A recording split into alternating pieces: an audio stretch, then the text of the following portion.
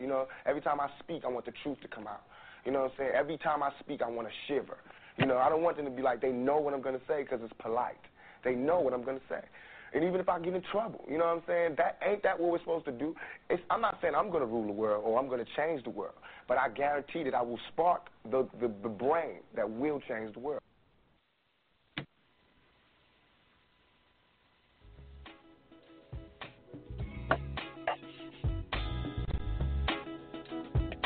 We got to have personal responsibility, political accountability, and corporate culpability. Get up, get up, get up, get up, get up, get up, get up, get up.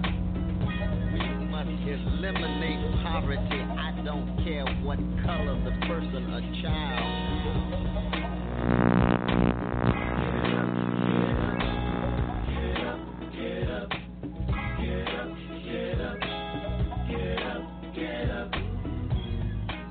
Pessimist see a glass half empty, but an optimist see a glass half full?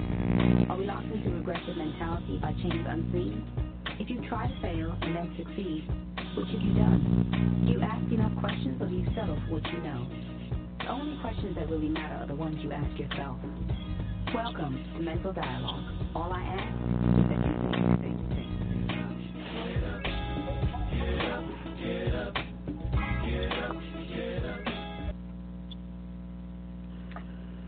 I'm your host, Montoya Smith, a.k.a. Black Socrates, along with special guest co-host Latrice Ross, and welcome to the Mental Dialogue Talk Show. We are the return of intelligent radio as we ensure the free flow of opinions and push the envelope on the questions America's afraid to ask in the mainstream media. Good morning, Latrice. Thank you, Queen, for being back with us. I think this is your first time guest co-hosting in the 2021. If I remember correctly, but thank you, Queen, for being with me. Absolutely. Good morning. Happy to be here. And it is the first time co-hosting in a while. Glad to have you back with us. I haven't told you this, so I'm gonna announce it on the air to you. You are now known as part of the Queens of Intellect. So I have an amazing cadre of queens who basically come on the show to keep us guys in check, if you will. You know, we always want to make sure we have that feminine perspective to anything that we're doing. And so, again, glad to have you. Somebody has something in the background, so just consider muting yourself. I can tell you're moving in the background, whoever that might be. But with that said, we do have a couple of special guests on the show with us this morning for this morning's discussion question, PPP loans and paid. What's real and what's fake? We have one returning guest and one new guest with us.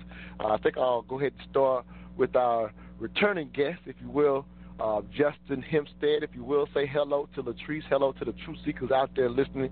King, we are so glad to, actually, I'm sorry, I don't think I have Justin on right now. Let me go with our new guest. I'm sorry, I'm looking at the board wrong.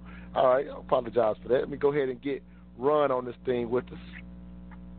How you doing, Ron? Thanks for being with us this morning. It's your first time on the Mental Dialogue Talk Show. We are glad to have you. Again, I got my co-host, Latrice.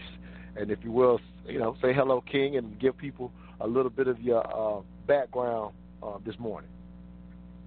Okay, how are you doing? I hope everyone is fine this morning. A little bit about me. I graduated with a accountant. Well, my name is Ronald Bennett. I graduated with an accountant degree from William Patterson University in New Jersey, and I also have my master's in accounting from Jones International University. I have over 15 years experience in the business. I've worked at a small CPA firm in Sandy Springs for the past 10 years, and I actually just left them on 12/15 of last year to start my own business. My firm is called Bennett Tax and Accounting, and we're in Midtown. Some of the things I specialize in is I'm an enroll agent also with the IRS, and I specialize in representing clients in front of the IRS, handling tax resolutions. I deal with small business clients from the beginning of setting their business up. I do their small business accounting. and then move on and then do their taxes. And I also do a lot of accounting planning and tax planning for my clients as well. And I'm just here to try to share some knowledge.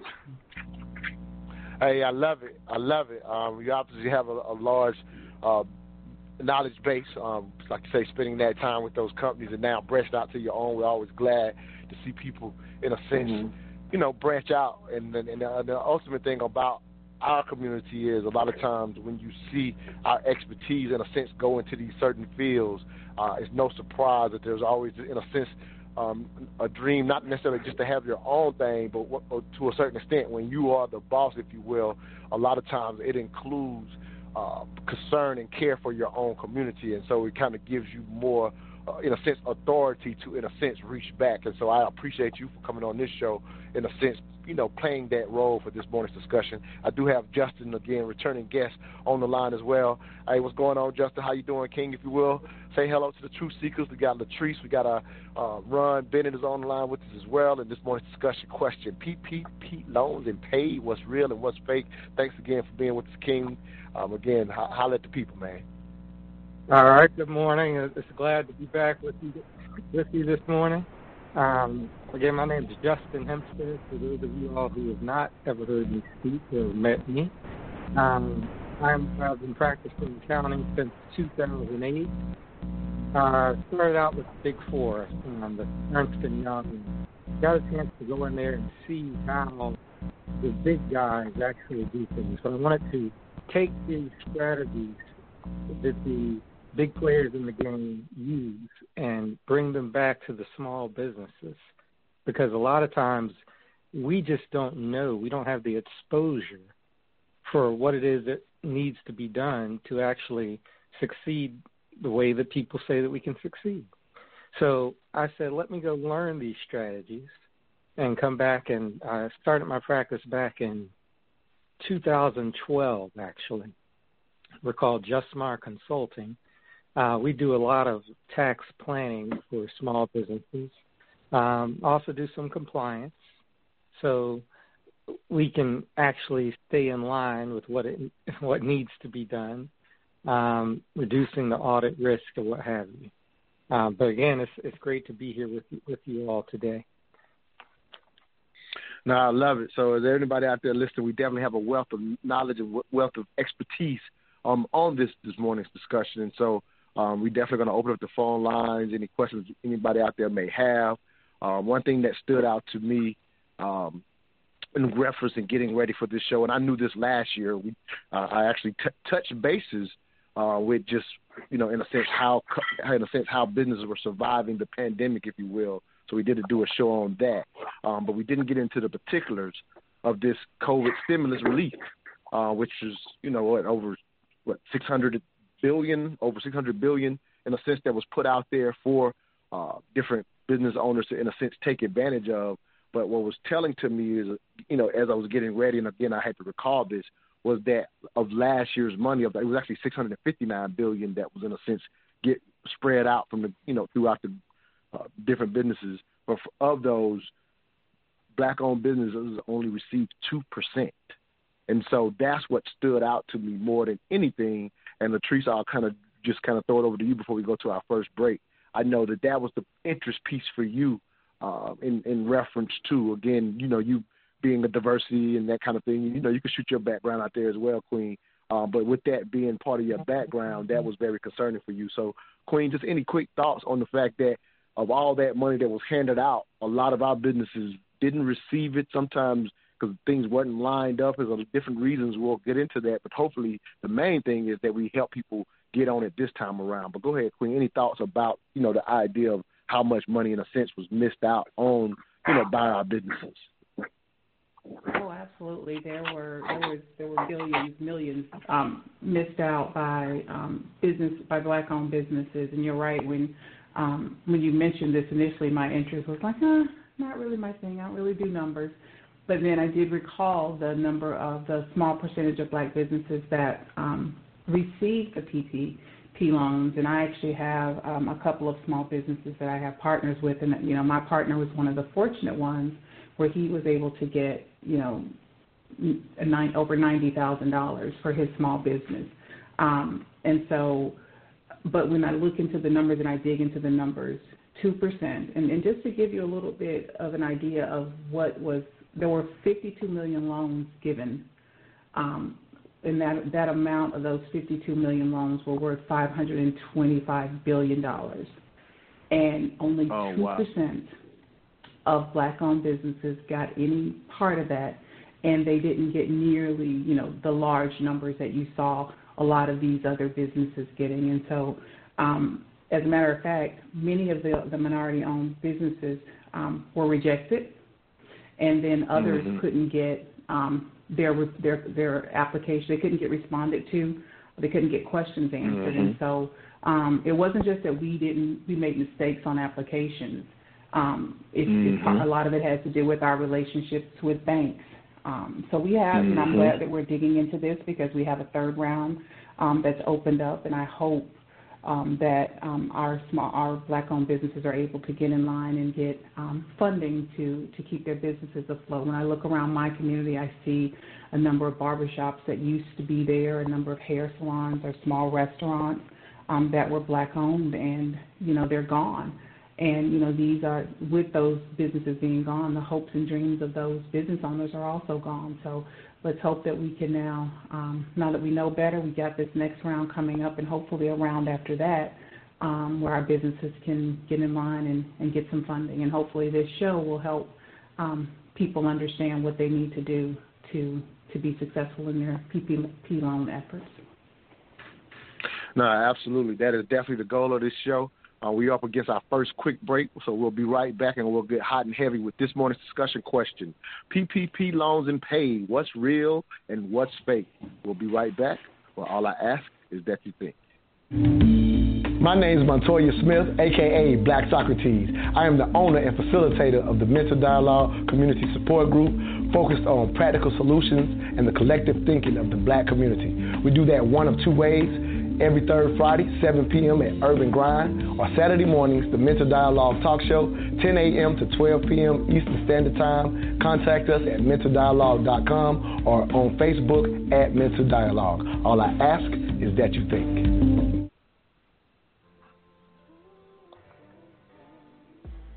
If you are a small business owner, do you and your accountant implement a tax strategy to pay quarterly taxes throughout the year? Or do you wait until the end of year during tax season to write off all expenses to lower your taxable income? If this is you, stop. Call Bennett Tax and Accounting today. With over 15 years of experience working with major companies, this boutique firm has opened up to show small business owners how to strategize like the major companies and position themselves for growth with not only effective tax strategies, but also specializing in new business formation, bookkeeping services, cash flow management, payroll, and business evaluation to secure bank financing. Basically, all the things you need but have kept putting off. Well, those days are over. Bennett Tax and Accounting to the rescue. Contact them at 770-545-2145 and ask for Ron. Again, 770-545-2145, and let them save you from yourself. Welcome back to the Mental Dialogue Talk Show. I'm your host, Montoya Smith, a.k.a. Black Socrates, along with guest co-host Latrice Ross. This morning's discussion question, PPP loans and pay. What's real and what's fake? Our special guests are accountants, Ron Bennett, as well as Justin Hempstead. So to get this thing started, we're going to start right, in a sense, with the question itself to a degree. It says, what's real and what's fake?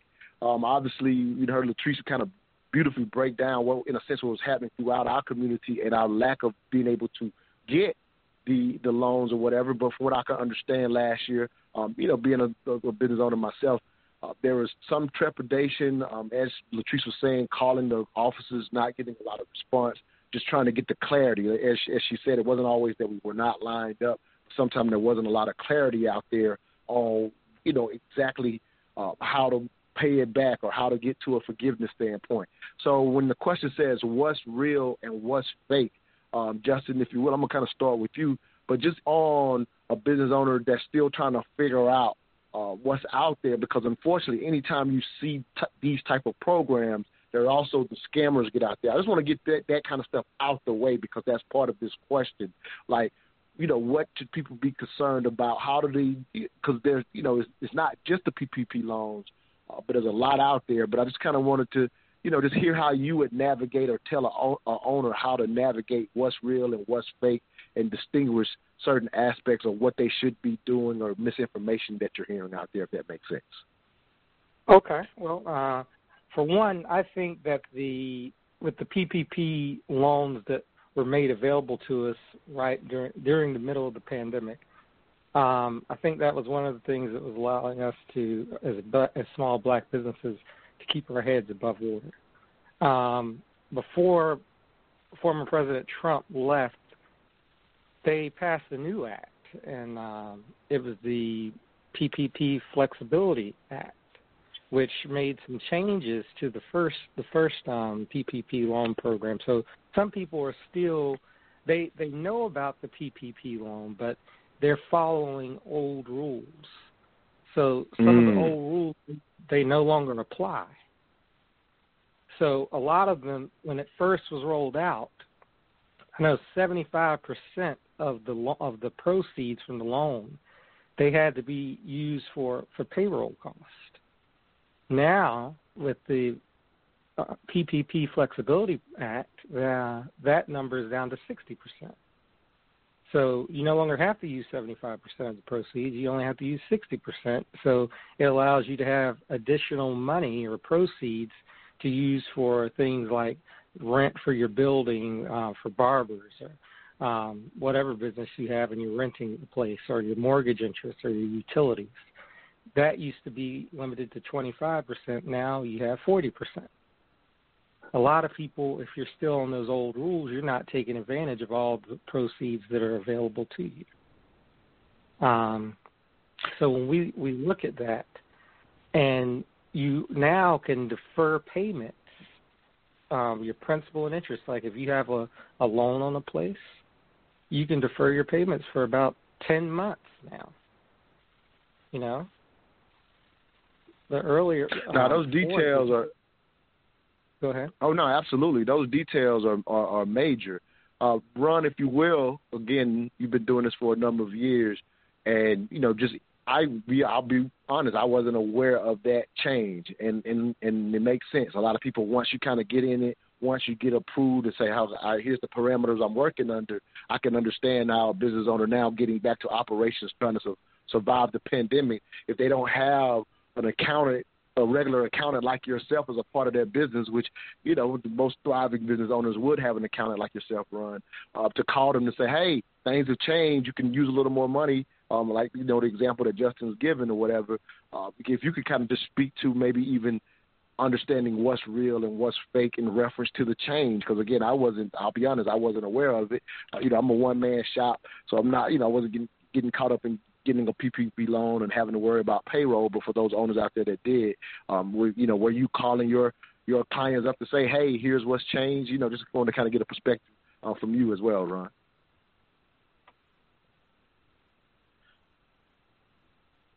I'm sorry, bring you back live, King. I'm sorry about them. I had you muted. I'm sorry. All right, go ahead, King. I'm sorry, I had you muted there. Go ahead, Ron. Sorry about that. You can hear me now? Yeah, we can hear you. I'm sorry about that. That was me. Yeah, okay. I hear you well. Go ahead, King. No. I was saying that a lot of, they give out a lot of information, and I think a lot of times, especially for us in the black community, we don't really know where to go and where to look for this new information. And I stayed on the SBA website to kind of keep up with the changes. And one of the other main changes that they did make is they changed the maturity of length of the loans. So like if you got the loan before June the 5th, your maturity was 2 years, and if you got it after June 5th, the maturity was 5 years. So that's one of the things. And they also changed the length.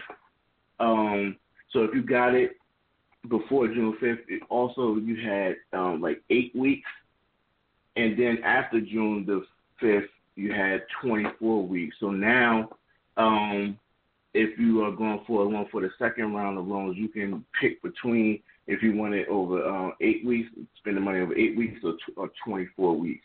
But one of the main changes, like Justin said, was changing that 75% of the money had to go to payroll, and now it's 60% having to go to payroll.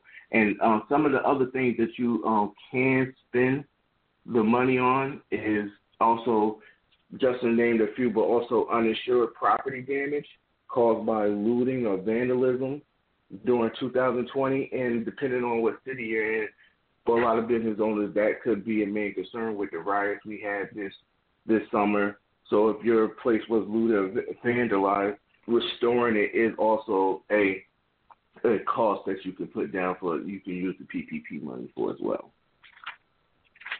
Yeah, it makes sense. If you will, real quick, explain maturity again. I just so that when I say again, just explain maturity. And Latrice, anything that you have, after you give that explanation, please jump in, and we're going to open up the phone lines right after that.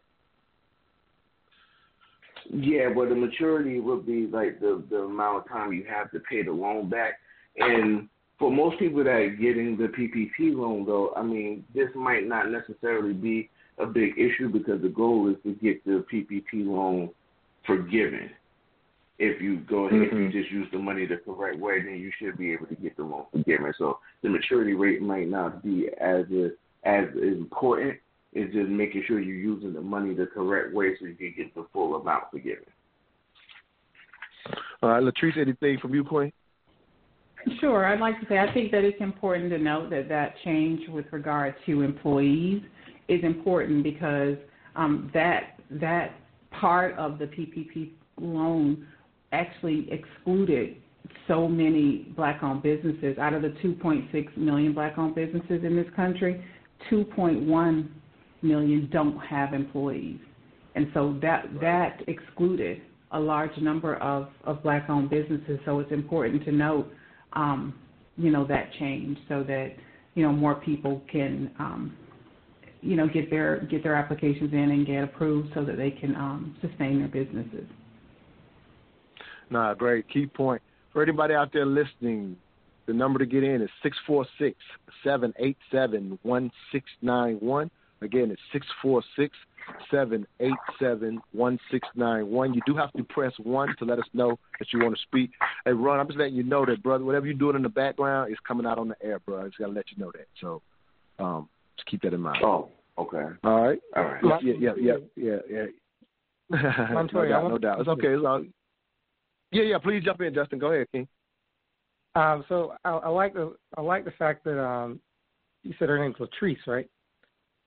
Yep, Latrice. I like absolutely. that you said that one of the main things that the companies, a lot of small black businesses, black-owned businesses, they do not have employees, and that kind of goes back to one of the shows that you and I did regarding the structure of the entity. How you have the sole proprietors or the self-employed individuals, people who don't have their entity set up correctly. So if you're a sole proprietor, you don't have any employees. Sole proprietorship is normally just a one-man shop. So when you go, you're looking at the structure of your entity, and you've created an actual business, an LLC, or a C corporation, S corporation, what have you. You can then actually make yourself an employee of the company. But, we're not going to go all into that. No, I think that's key. I think it's key because, like I said, when she points out that 2.1 million out of, 2.6 million businesses we got, Latrice, say the numbers again? 2.6 million and 2.1 don't have employees. Right. And so off top, like you said, without you pointing out what you just pointed out, Justin, it seems like 2.1 can't take advantage.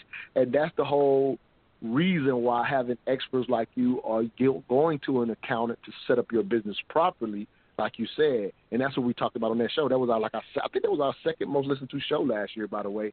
So thank you for being on that show. Talking about how to structure your business, because if you're structured correctly, then you can line up and get some of that $500 billion that was given out by the government. But if you're not structured right, it passes you by. And unfortunately, Latrice talked about that, the number of businesses that are closed, or she sees it around, here in the Atlanta area or whatever. From what I understand, the last time I checked, there were like 40% of our businesses that were at risk of going under, like through the pandemic. And so a loan like this could make a huge difference in your ability to survive it. So definitely hope that people, understand that, hey, getting that expert advice is actually critical versus floating along as a mom and pop without the accountants, without the experts. And again, we made them, available here. So for any of y'all out there on the line, please press 1 if y'all want to jump in and, in a sense, ask any questions or any thoughts in reference to this morning's discussion. But if we will, any concerns with people, I don't want to make this a major part of the discussion, but I just want to kind of get it out the way. But have y'all seen or heard of anybody, in a sense, scamming with this PPP loan? Again, that's always seems like to be always is a part of different things. When something pops up, you get people that are scamming and things of that nature. So have y'all seen anything like that? And I'm just throwing it out there just to make sure that if there is something that y'all know about, that we are letting people know what to look for, to avoid getting scammed with the new rollout, if that makes sense. So have Justin, Ron, y'all seen anything, even Latrice, any ideas? If nothing, we don't have to worry about it, but I just want to make sure that we are addressing that. I'm sorry, Ron. Go ahead again. I've heard. Yeah, I'm saying I haven't seen anything personally, but I have heard of, people just kind of forging their numbers and to get a higher amount and then not using the money on payroll. It's usually on like personal things. That's like the main amount of scamming that I've seen. Yeah, and I actually know a couple of people who have didn't have businesses, but they figured out a loophole where if they identified themselves as some type of agricultural business, they were able to get approved for small loan amounts like $10,000, $25,000. So I know a few people who've done that. Okay, so Justin, let me ask you this real quick, Justin. Mm-hmm. I'm sorry, real quick, Justin. So it sounds like, so people are maybe even scamming to take advantage of it and necessarily not, necessarily coming to a business owner, but people are kind of taking advantage of it. But you being an accountant and Ron, you too as well, having to go before the IRS and help people get out of stuff, what would you say to people who are even thinking about finding a way, finding a loophole?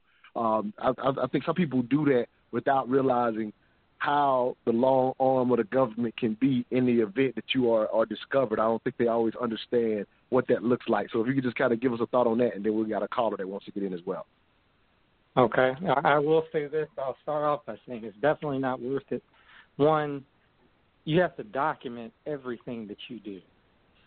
If you cannot document it, then you are putting your whole tush out there for the IRS or the government to come and pick you apart.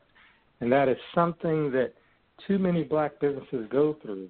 And then they look around and they've lost what they've been trying to build for years. You do not want to do that. That is a big thing within our community. I will say I see it all too well. I've had clients, even family members who have businesses, and they've gone through things like that. So you don't want to do that. One of the other important things around this, when we begin to look at how can we get the most benefit out of it, use the law to your advantage, but do not take advantage of the law because it can hurt you. It really can. And you don't want to put yourself through that, please.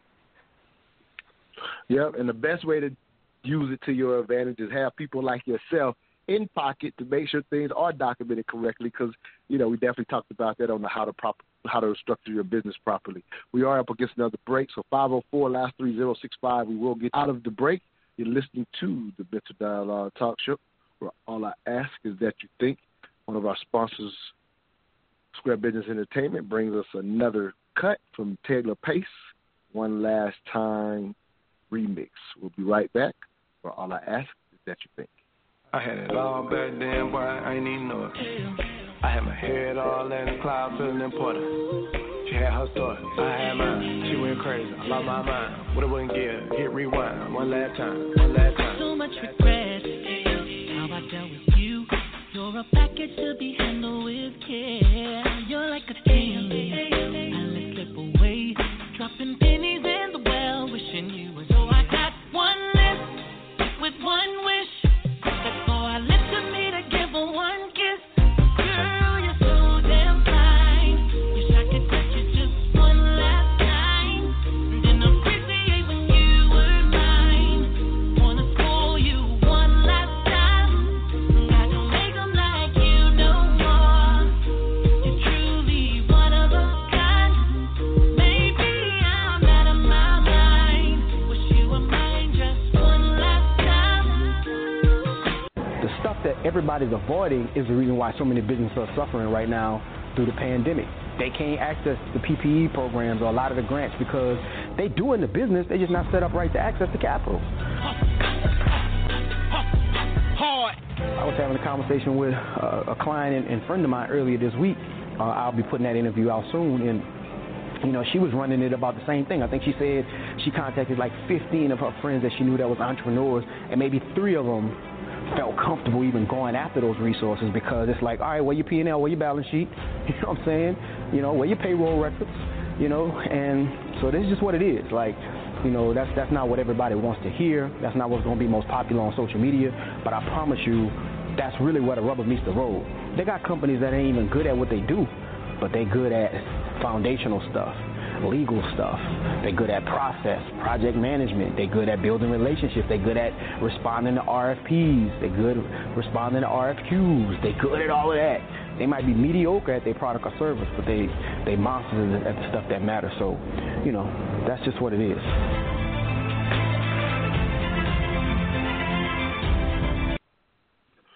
Welcome back to the Mr. Dialogue Talk Show. I'm your host, Montoya Smith, a.k.a. Black Socrates. This morning's discussion question, PPP loans and paid. What's real and what's fake? Special guest co-host Latrice Ross, special guest Justin Hempstead and Ron Bennett, both tax experts, tax accountants. We do have a caller that wants to get in. If you're out there on the line, you do have to press 1 to let us know you want to speak. If you're online, the number is 646-787-1691. Press 1 to let us know you want to speak. Also, if you're listening, make sure you are sharing this link and let people hear it. Other people, other business owners that may need to get in and ask these questions, make sure you are sharing it with your friends as you're listening. All right, let's go to a caller. Area code 504, last 3065. Give us your name, where you're calling from, and your 3 cents or question on this morning's discussion question. Yeah, God bless you, Eric from New Orleans. A beautiful show you're having today. Definitely a lot of information. And I just want to know, is it important that, say, when we're investigating these loans, applying for the loans, and is it important that we consult with, a business attorney?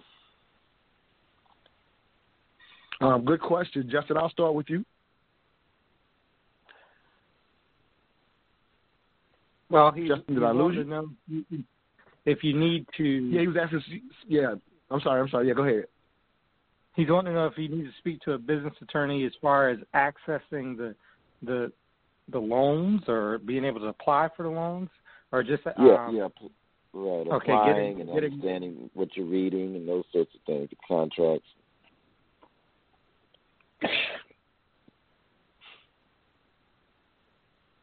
So if you think that if you need an attorney to kind of go through the rules and regulations of the loan program, I would advise that. But you could go out to the SBA website if you wanted to tackle it yourself, and they have information out there just for people to be able to see that don't necessarily know. But a lot of times we don't even go to the websites.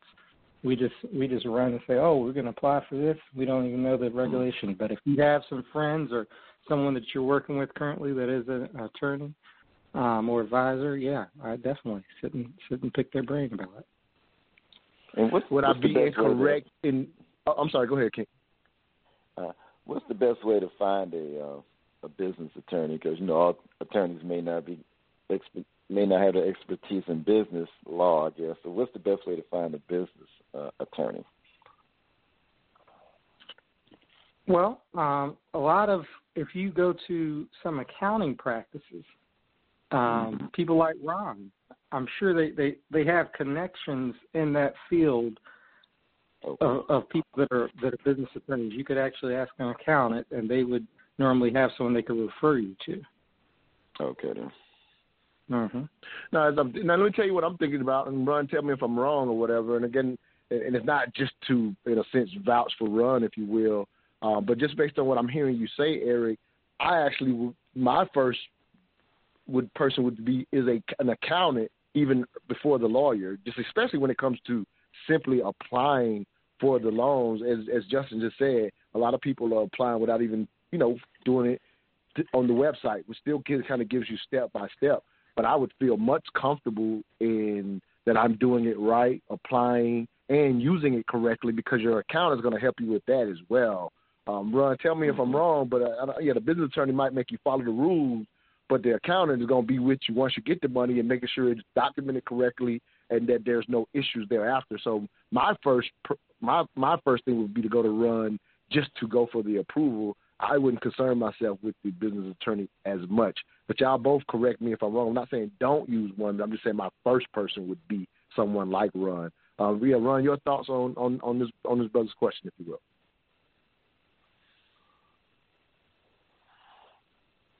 I'm sorry, I got to say to go with. All right, sorry about that, Ron. Yeah, I'm sorry, Ron. If you will, start again, brother. Go ahead. Oh, yeah, I was going to say that I agree with that. I was going to say I wouldn't necessarily say that you would need to get a business attorney to apply for the loan. I think an accountant would be good enough, because any accountant that's worth its weight, they have been diving into this and the different changes in the PPP loan, and you can work with your accountant to fill out the application and get the loan. So I wouldn't necessarily say that you need to get a business lawyer, and then and just cash flow wise, they might be more expensive than dealing with an accountant just for filling out the loan anyway. And and Mateo, can I make a comment on something we talked about in the last segment as well? Yeah, go ahead. Yeah, is that okay? Yeah, go ahead, Ron. Yeah. So yeah, absolutely. Yeah, because I think Justin had mentioned something about, like, if you don't have employees, that's how a lot of us didn't get it.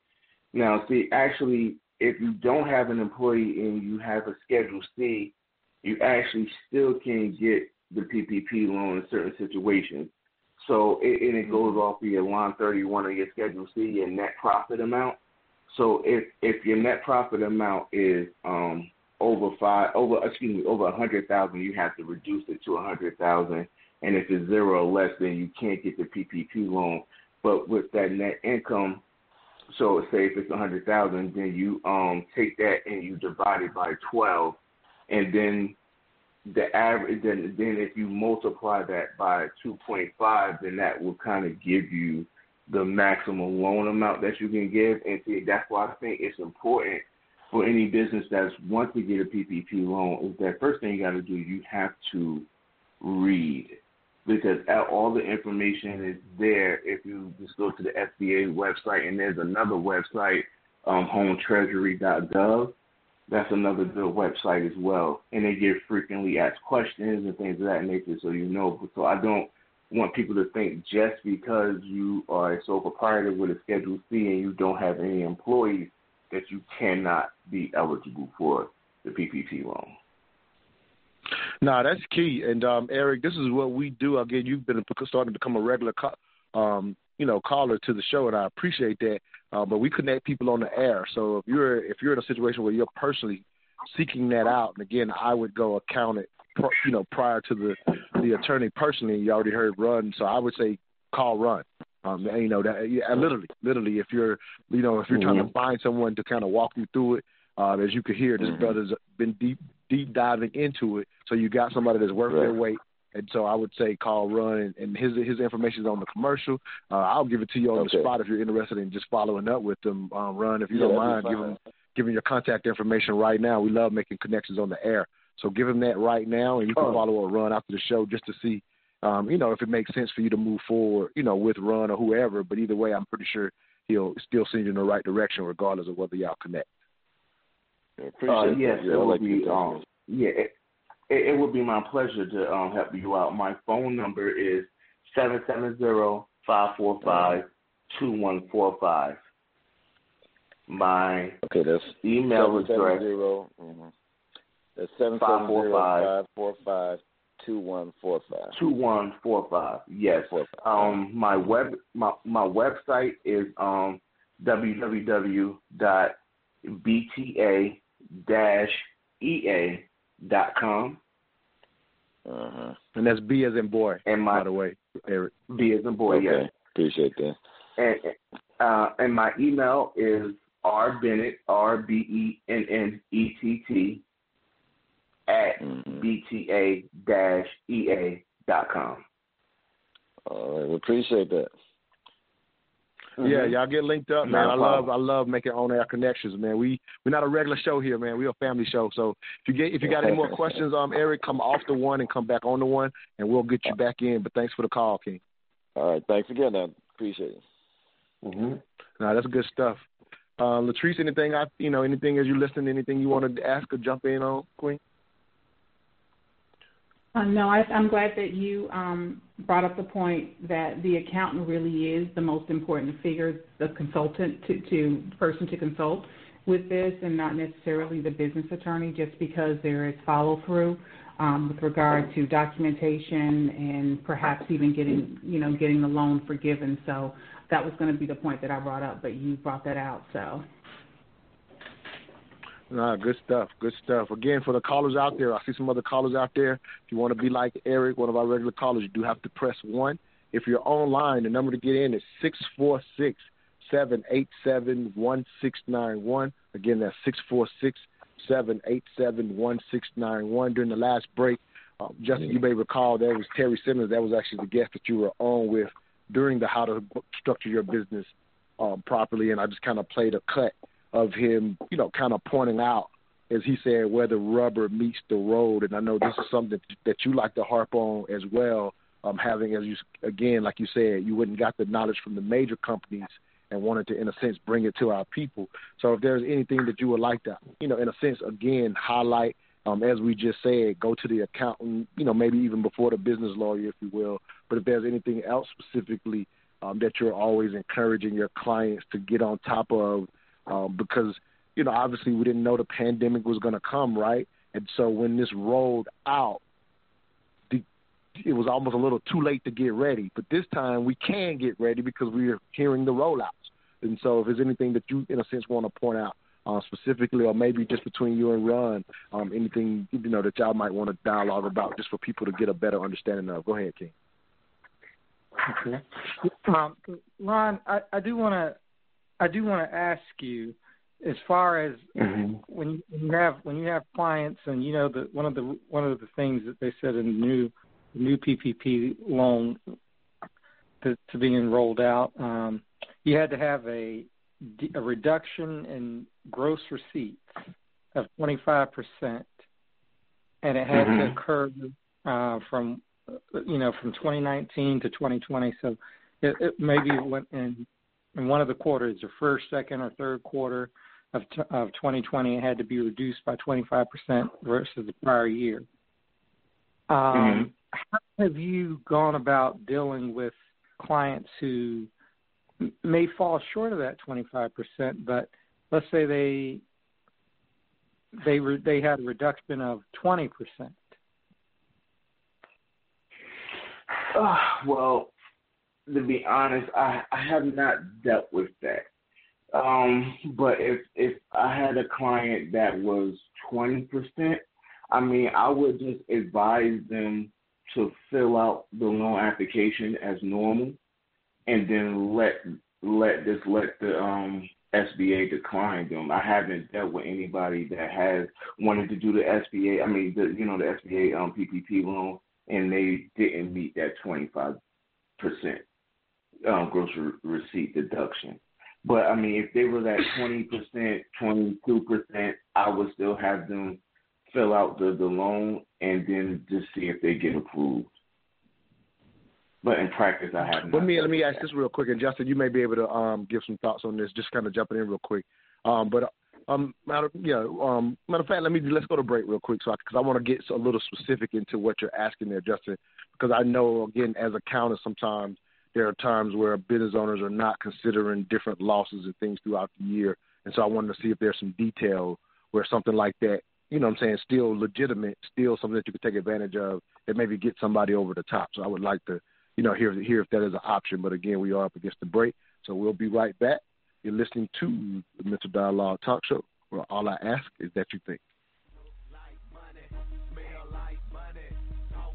Babe, where did you get that hat and T-shirt? I like that. Oh, I got this at moneymotivation.com. It's fresh, right? Yes, and I love the message on it, too. You are the hustle, huh? That's what the shirt says. I am the hustle. They embody the entrepreneur spirit, and what I like the most, it's more than a brand. It's a lifestyle for those who want to put in the work and expect to have the finer things in life. I also follow them on Instagram. Check this post out. If you believe money is the root of all evil, you're using it wrong? Or how about this one? Excuses made $0 an hour. I like those. What's their IG? At moneymotivation.co. But do they have any ladies' gear? Yes, you're going to love the clothing line they got for the ladies. Matter of fact, pull up their website, moneymotivation.com, and I'm going to get you a few things so we can both look like money. Everywhere I go, and everywhere I be, I don't even talk, they still know it's me. 'Cause I look like money, smell like money, talk like money, even walk like money.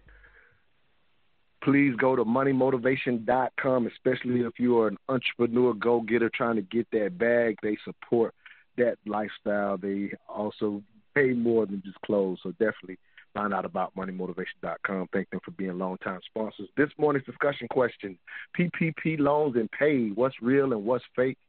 Special guest co-host Latrice Ross. I am your host, Montoya Smith, a.k.a. Black Socrates, along with special guest Justin Hempstead, as well as Ron Bennett. Great question, Justin, right before the break. And it sounds like, Ron, you're saying right now, with the way 2020 went, there was no problem for people showing a 25% loss. So everybody you've been dealing with have hit that threshold, no problem.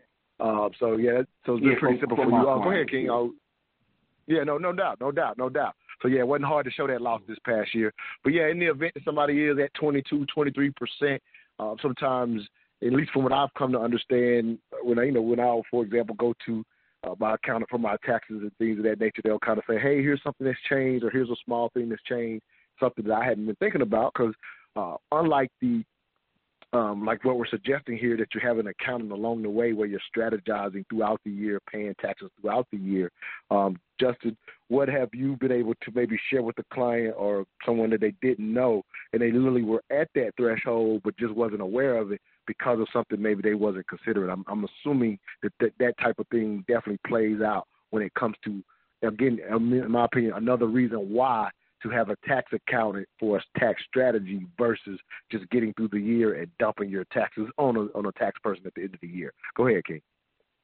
Well, depending upon your basis, and Ron, he could speak more to this. The way if you're rather a cash basis taxpayer or accrual, that speaks a lot to how you capture the gross receipts during the quarter. So if you say you were a cash basis and that's how you were accounting for everything, but you decide to switch up to accrual, then that could actually help you in terms of the gross receipts, or capturing those gross receipts for that quarter. So you could possibly, it might be that you had $100,000 in gross receipts for the quarter, but you decide to change the accounting basis and don't necessarily capture it all in the quarter that it was earned. No, it makes a lot of sense. Makes a lot of sense. Being able to say you had a 25% reduction. Right. Yeah, that makes a lot of sense. Any thoughts on that, Ron? Yeah, any thoughts on that? Oh, no, I'm just saying I agree with him that if you're a cash basis or accrual basis, that would play part in figuring out that 25% reduction. And then that just goes again to speaking to making sure you're having an accountant. Because, I think most people that are self-employed, if they're not dealing with an accountant, they might not even know the difference between cash basis and accrual basis accounting. So this is just another reason why it's important to deal with an accountant when you're doing these things. And then another, like when you asked me if it was 22 or 23%, see, as an accountant, I would also be able to go and check if there are any cases where someone had 22, 23%, and look into that as well, whereas, and do my research on that, whereas if you are just a business owner, first you probably don't have time to look into things like that or know where to search. So, so that's why it's definitely important to deal with accounting and accounting when you're dealing with things like this. No, it makes sense. Let me ask you another quick question. Either one of y'all can kind of, just to even when you say people don't know the difference between the accrual or the cash basis, can y'all give us a layman understanding of that? And maybe in a sense, is there certain businesses that are better one way or the other? Like, when does it apply? Because, again, when we start talking about how to structure our businesses, these are things that, I didn't think about. And, again, I don't have in a sense, a robust business in that manner. And or what people think, maybe like what I just said, is they're thinking, well, once I make a bunch of money, I'll start worrying about that then. And I'm pretty sure, that's bad. Y'all hate to hear that, because people could have been set up prior to getting into issues and actually shown themselves, in a sense, better to be able to not only get approval for a PPP loan, but just even regular loans. All of this stuff factors in. So any, again, layman terms for explaining accrual versus cash, and any businesses that it really, any industry that it matters more to, if that makes sense. And both of y'all can kind of jump in wherever you fit in on that. Okay, well, I would say just layman's terms, a cash basis accounting is, and when you're using that, you record the income when you receive the money. In accrual basis accounting, you record the income when you earn the money. So let's just say if you are a landscaping business and you actually do the work on, let's say, December the 15th, and you invoice the client, and the client doesn't pay you that invoice until January the 5th. Under the cash basis accounting, you wouldn't count that income until January when you actually receive the payment. Under the accrual accounting, you would count that income in December when you earn the money after you've done the work. Makes sense. So that's kind of... No, that's very clear example. Definitely. Okay.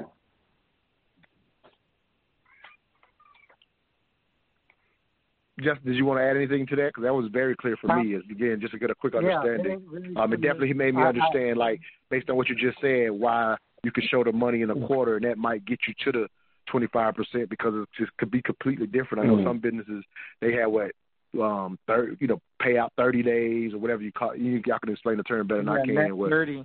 Net 30, net 60, net 90. Yeah, go ahead and kind of jump into that. Again, we're just trying to get people up to speed on things they may have heard or have not heard. And again, it just speaks to why you need an expert in your business to get you up to speed. But go ahead, King. I have a client who's in the construction business, and construction, they don't they receive their payment. They might receive a portion of it up front, 25% of the payment, and then the other portion might be 90 days out. But when you're looking at this in terms of the accrual basis of accounting, when the income is earned and you're recording that, you're saying, okay, well, it's not going to take me 90 days. The construction company doesn't take them 90 days to do the project. It only took them 30 days to do the project. But they didn't get paid until 90 days out because the income was coming from an insurance company. So when you look at it like that, that cash basis is going to be pretty good because you're not going to have to record the income during that 30-day. Once that 30 days is up, which might fall into that quarter that you're trying to record from the prior year. Whereas under the accrual, you're going to need to capture that income.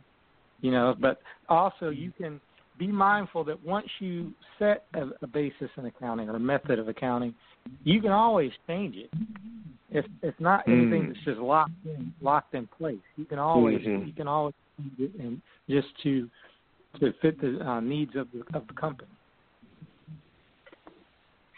No, that makes sense. Anything for you, Latrice?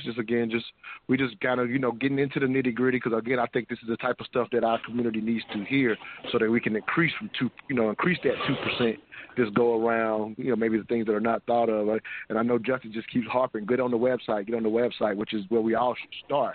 But at the end of the day, I'm going to encourage our community to add on experts like this and have them in the ear all year round, not just during tax season. Because in my eyes, I'm saying tax season is already, what it is, and now there's PPP loans dropping at the same time. So I can imagine that might even be overwhelming for some of the businesses in our community. But any thoughts from you, Latrice? You kind of hit on. I was actually going to ask.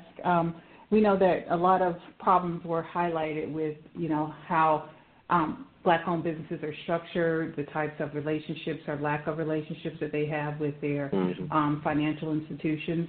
What would be your advice that a small business owner, Black-owned business would take from this experience, whether they got the PPP loans or not, with regard to how to carry on with the future of their business? Like, how do I establish a successful relationship with my financial institution so that should the need arise again, I've already established that foundational relationship, and that will allow me to at least be on the radar instead of with so many Black-owned businesses being caught off the radar because they did not have a successful banking relationship.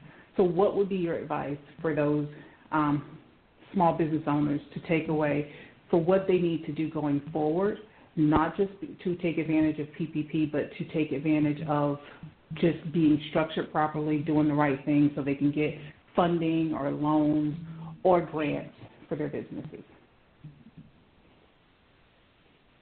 Justin, go ahead and jump in, and I'll let Ron go after he can add to you. I think a lot of the community banks we do not tend to want to deal with, but establishing a relationship with the community bank or the credit unions like Delta. What is the Delta Community Credit Union? When you go to different banks like that, they receive a lot of the money that is not necessarily taxed. Because we're trying to run to Wells Fargo and Bank of America and United Bank's the big guys to get the money to try and apply for the loan, and they're saying, well, we've run out of funding. So I think if we take advantage of the relationships with these smaller community banks, whether you get it on the first go around or not, that will be something major for us. And to a certain extent, because they're small community banks, that's part of their stick, right? That they have to build a relationship even more so with their clients because they don't have the volume of customers, and so that's part of it. So it makes sense that might be a good place to start. Ron, any thoughts for you, from you on that question from Latrice? Yes, I would say, like when I try to, because I get a lot of small Black-owned businesses, right? And then one of the things that I come across is that a lot of times they won't have a business bank account. They're running personal and business stuff through their personal, bank statements. And I try to stress to them the importance of, having everything straight in the beginning. Like you need to have your dedicated business bank account, any credit cards, any line of credits for the business, have it run through the business bank, and then deal with an accountant. Because especially if you're starting off with a business, you're going to be engulfed with just trying to make the business successful, and you need to have the right people behind you that can look out for the things that you may not look out for or even know to look out for.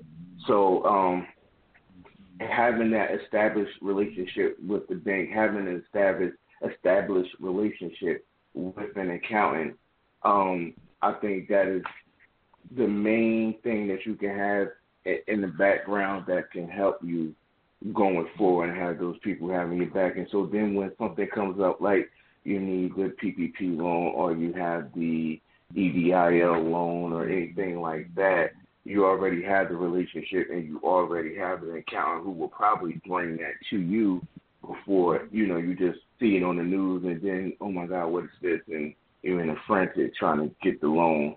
So those would be the two most important things I would say to have starting out.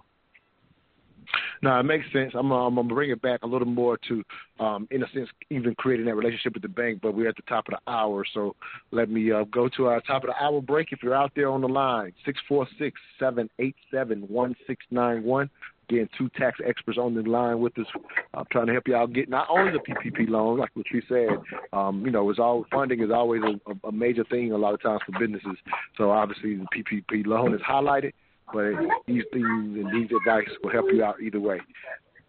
We'll be right back. You're listening to the Mental Dialogue Talk Show, where all I ask is that you think.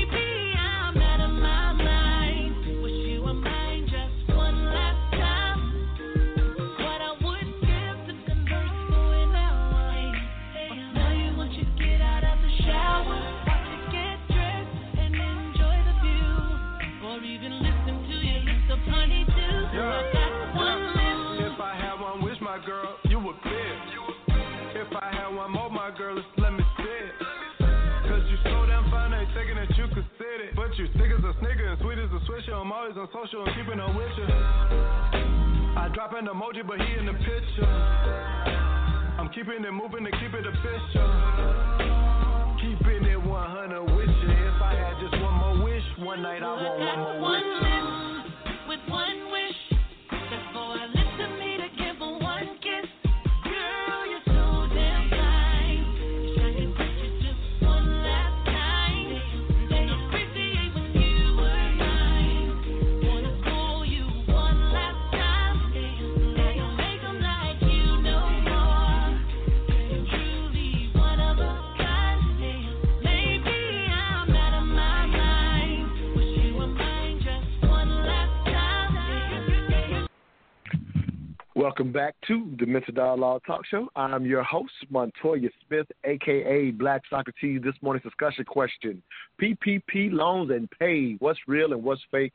Special guest co-host Latrice Ross, special guest Ron Bennett, as well as Justin Hempstead, our tax experts on the line with us, just trying to navigate this conversation, trying to increase that 2% of black-owned businesses who were able to get a piece of that $500 billion handed out during the COVID stimulus relief. We want to make sure we get a position to take advantage of these next rounds of PPP loans, but not only PPP loans, but again, just bringing it back to, again, I thought that was a great question by Latrice, just the idea of how to improve the relationship. So Justice says, hey, start with the smaller banks possibly, and it does make sense. I know for my business, I'm with oh God, it just slipped my mind. The bank that I'm with here in Atlanta, Citizens Trust, which is the black-owned bank here in Atlanta or whatever. And so it's definitely somewhat an intimate relationship, if you will. And I think that's definitely a good start. Let me ask Ron and Justin, both of you, in reference, again, this is about building that relationship. Another aspect, quite often, when I heard you mention the idea that a lot of business owners are, in a sense, convoluting their funds. They don't have a separate account. All these things are small business basics that are, kind of, if you're going to go forward to a bank and say, ask for some money, whether it be a PP loan or some other type of loan. But if you will, in doing that, what about the aspect of business credit? Is that something that having an accountant can help with? Because what I'm starting to learn is there's a lot more advantages with business credit than necessarily trying to get funding with your personal credit, if you will. And again, I think if that is true, that's just having things in order. So, does having an accountant help with that? I don't know. I just wanted to throw it out there. But if it does, I would think that it would help with the relationship with the bank as well. Justin, I'll start with you again. Excuse me. And for this question, we're speaking of, kind of break that down again, because I don't want to venture off into. No doubt. I know, I did say a lot in there. And so I'm kind of just going to the idea of, when I'm hearing the idea of business credit, I'm wondering if that plays a role, because again, at the end of the day, whether we're talking PPP loans or any other type of funding, ultimately that's what we're talking about, right? Businesses are always often needing funding. And so as if you're set up properly, like we've been consistently talking about, then it becomes easier to get any type of money. And I was just wondering, as an accountant, do you have any relationship with helping a business establish business credit? Because, again, I've heard that that's a lot easier once you've got it established to get funding. I don't know if I'm correct about that, but I just wanted to hear your thoughts on it if it is related. I don't know. Well, with the business credit, yeah, it's much easier to get any kind of loan. I will say, as far as helping small businesses get that established, that is a different scenario that I do not necessarily have to come upon a lot. Excuse me. But one thing I will say, when companies are looking at establishing business credit, they say, "Oh, I don't have it," or "I'm going to have to be the one to back this loan." The way you obtain the business credit, just apply for a business credit card.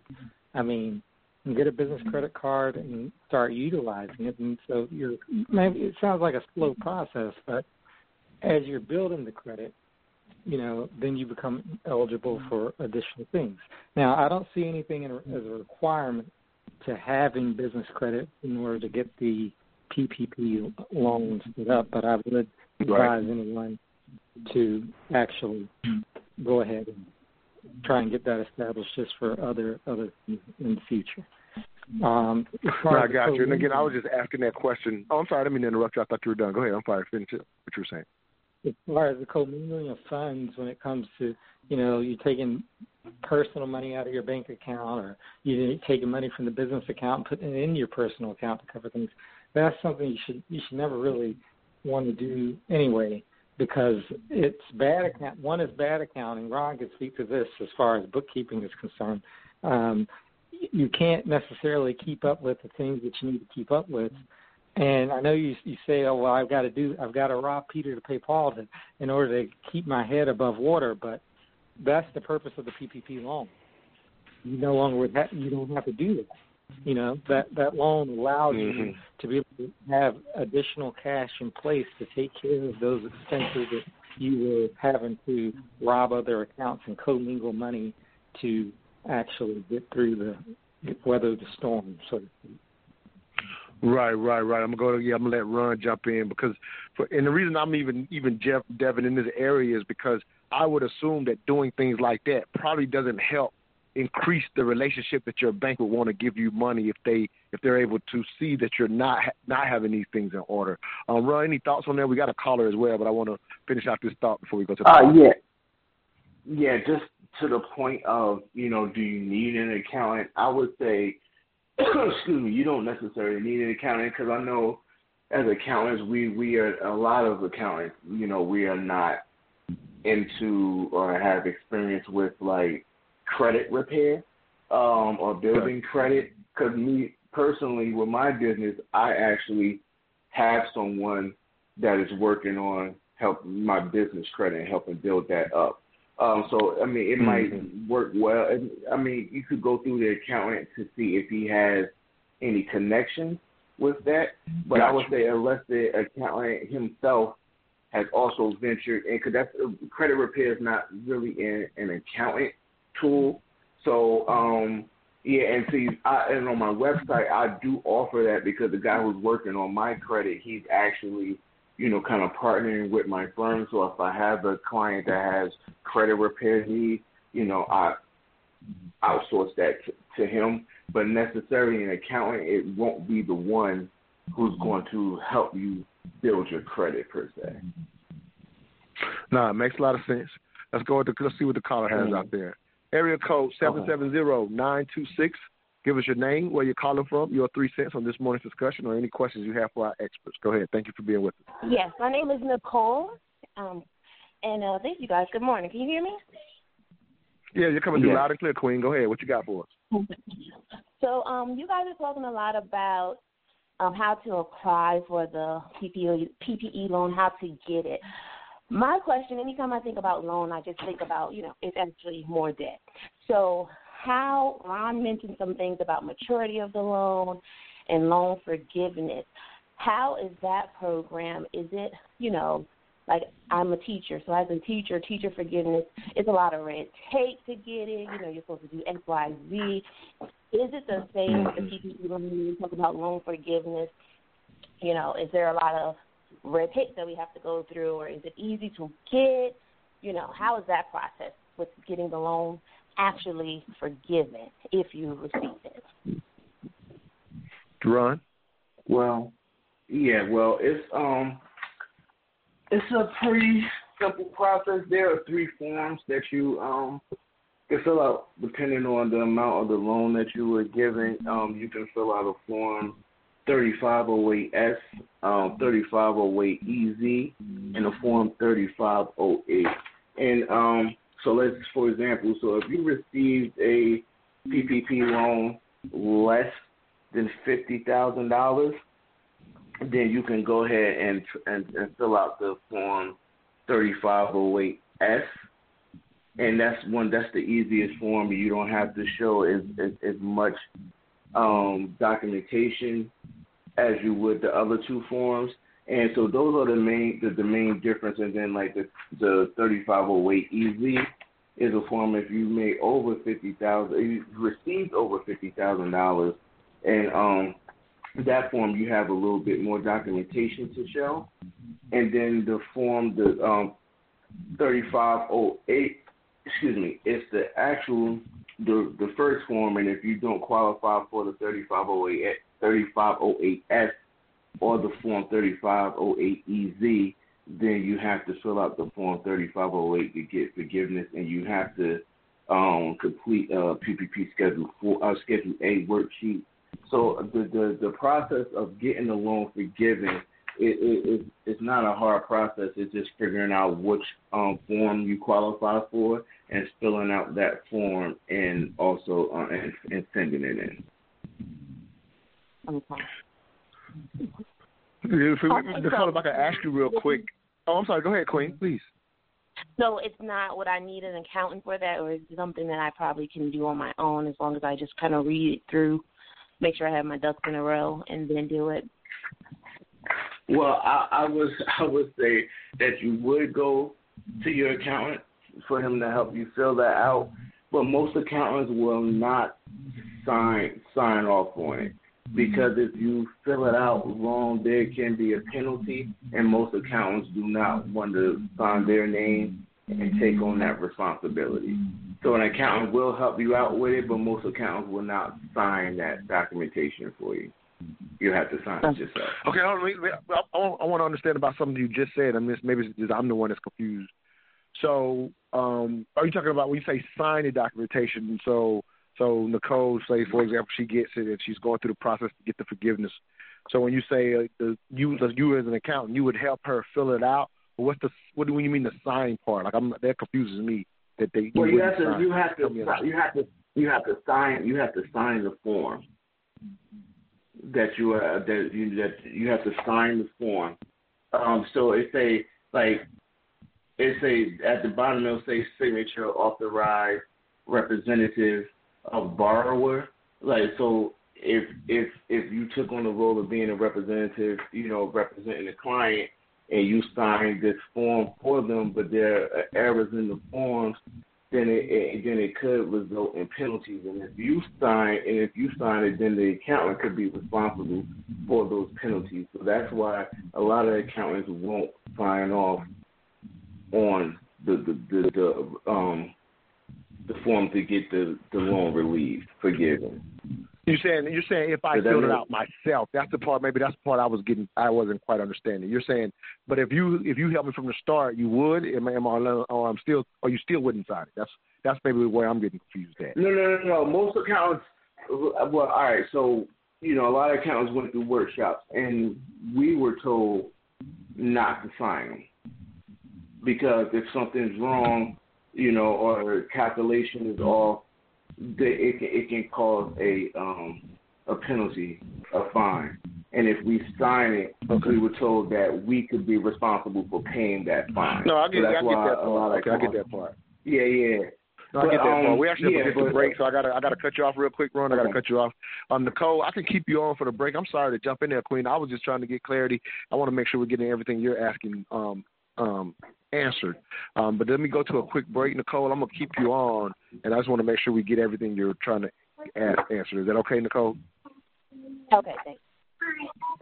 All right, no doubt. We'll be right back. You're listening to Ron. I think you still got something in the background, brother. If you will, try to mute yourself if you don't mind. I'm sorry.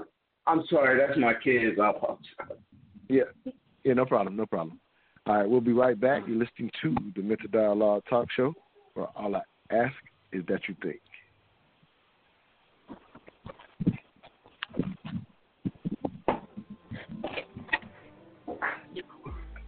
If you are a small business owner, do you and your accountant implement a tax strategy to pay quarterly taxes throughout the year, or do you wait until the end of year during tax season to write off all expenses to lower your taxable income? If this is you, stop.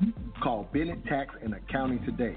With over 15 years of experience working with major companies, this boutique firm has opened up to show small business owners how to strategize like the major companies and position themselves for growth with not only effective tax strategies, but also specializing in new business formation, bookkeeping services, cash flow management, payroll, and business evaluation to secure bank financing. Basically all the things you need but have kept putting off. But those days are over. Bennett Tax and Accounting to the rescue. Contact them at 770-545-2145 and ask for Ron. Again, 770-545-2145 and let them save you from yourself. Welcome back to the Mental Dialogue Talk Show. Again, I'm your host, Montoya Smith, a.k.a. Black Socrates. This morning's discussion question, PPP loans and paid, what's real and what's fake? If you're online, the number to get in is 646-787-1691. Again, that number is 646-787-1691. You have to press 1 like our caller, Nicole, did. She's on the line with us to have special guest co-host Latricia Ross, as well as tax expert Justin Hempstead and Ron Bennett. All right, Nicole, Queen, I'm sorry for kind of jumping in. I wanted to get clarity myself, so I hope we got everything you were looking for answered. But if not, please ask any more questions or any questions you may have for Ron or Justin. Go ahead, Queen. Thank you for being with us. Yeah, I just have one more question. So if I receive the PPE loan the first time, what do I need to do, or do I even qualify to do it again for the second round? I know Congress passed the second round in January, so am I eligible to do it again, or? Oh, hello? Yeah, you're live. Go ahead, King. Yeah, so to be eligible for the second round, so if you previously received the first round of PPP loans, you either have had to use the full amount or you will use the full amount of the first PPP loan for the authorized users, which is 60% payroll, the mortgage, interest, rent, utilities, things of that nature. And then you have to have no more than 300 employees, and then you have to have that 25% reduction of gross receipts between comparable quarters in 2019 and 2020. So if you meet all three of those, then you will be eligible for the second round of PPP loan. Justin, anything you want to add, or is that pretty much covered? You know what? I'm sorry. I muted myself. I think that pretty much covers it, though. All right. Any more questions, Queen? Again, we're here for you. That's what we're doing. We're trying to bring these extras to you. So go ahead, Queenie. Anything else you got, please keep bringing it. I think that's it. Thank you, guys.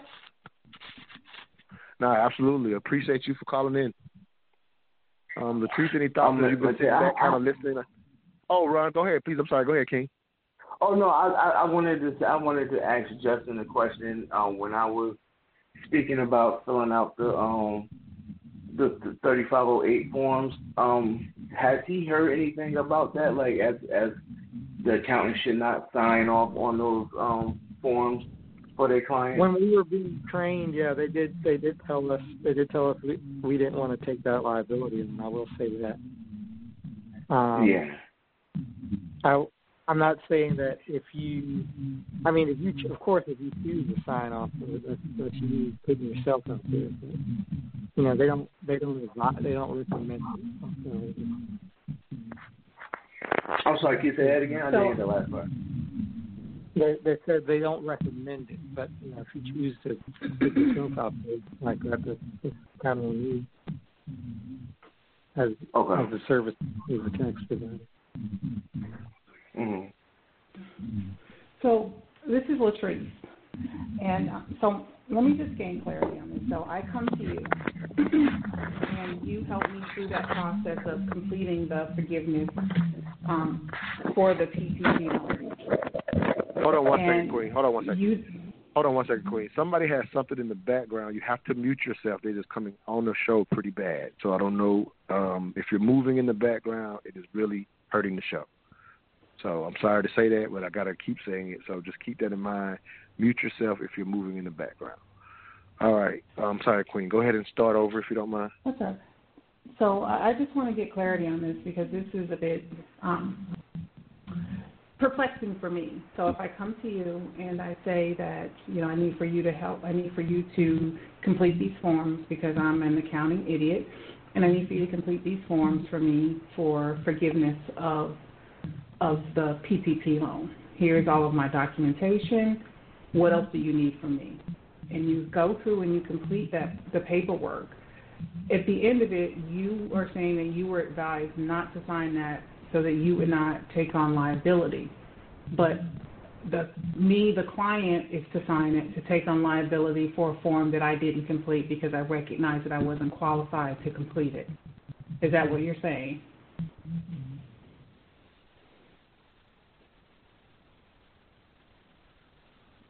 Don't all jump in at once, kids. That's how I'm confused as well. That's why we're dabbing in. Can you hear? Yeah, we can hear you now. Can you hear me? I had to mute myself. Yeah. All right. Okay, so cool. if you came to me and said, all right, I'm going to fill out the loan forgiveness paperwork, but I don't really know what to do. So what I would do is, you know, we'll look at the form, see which one you're eligible for, and then, you know, I will go over with you all the documentations or where you find this number from or find that number from, wherever the form is asking for. So, and I would try my best to explain it to you. So, say, okay, where do you get the number from line number one? And then I'll explain that to you, and I will go over it with you so you try to have a full understanding of what the form is saying and where the numbers are coming from.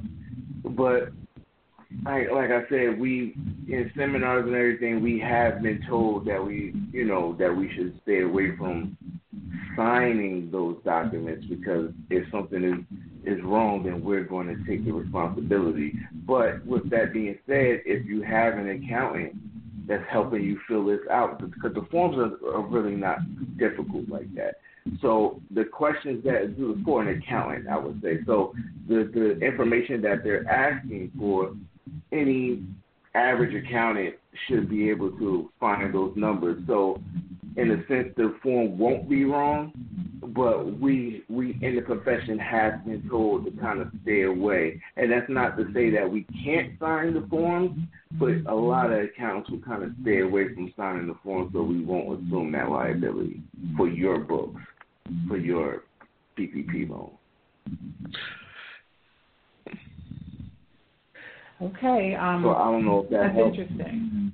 No, I mean, I guess it is interesting. You answered the question, but it doesn't necessarily help because if I'm paying you to consult with and you've helped me go through the first process of getting the PPP loan, and now it's come time to seek forgiveness, and I'm coming back to you with every single piece of documentation that relates to also now complete the forms, and then I'm paying you for this service, and then you say, okay, so I'm not going to assume liability. I need your signature right here because liability is all yours. I just find that a bit perplexing. No, I do understand, but see, even on the beginning side, when you are filling out the loan, like you can get an accountant to help you fill out, the loan to actually get it, but the loan usually is going through either a bank, a credit union, or something like that. So the accountant is not necessarily signing the loan papers in the beginning either. Like they can help you with it, and then you take that loan paper and you bring it back to the bank. So the it's not really going through the accountant. The accountant is there to help you fill out the paperwork and help explain things that you necessarily might not understand. But the accountant is not necessarily the one that's taking it and putting the PPP loan through for you. Right, and I just said that so that I could just sort of bring the full cycle that you were there to help me in the beginning, and now I'm coming back when I need these forms completed for forgiveness, and now it's like, oh, yeah, I'm not going to sign that right there. You need to put your signature. You're Jane Hancock there, not me. And I understand the whole liability thing. Because even in the loans in the beginning, like the accountant is not signing the loan paper that you are giving to the bank. Right. So, Ron, let me jump in real quick because because for me, I'll be honest. I'm just going to be very honest. So I don't understand if that's the case. I don't understand why I point out that you don't sign because it seems like that doesn't apply at any point. So I don't understand why I point out that the accountant won't sign it. But that's because that's what started the question. What started the question? Well, great question. So do you sign other things typically? But this is one thing that you don't sign. Like, do you sign if I come to you and you do my taxes? Do you sign off on my taxes? I'm trying to understand what's different this time. If you're telling me you didn't sign anything to get the loan, why are you sharing with me that you won't sign it for the forgiveness? So, all right. So now, now when you're doing it in practice, if someone comes in, I'm not necessarily going to tell them that, okay, I'm not signing this paperwork because the liability will be on me. Like, I'll help them with the paperwork, and then I'll just say, here you go, sign at the bottom once we finish. So you are right. I wouldn't necessarily go to a client and say, I'm not signing this because I don't want to take on the liability, but just having the, accounting talk on this platform, I'm just mentioning that is what we were kind of advised not to do. All right. So, it wouldn't necessarily be a great practice to tell.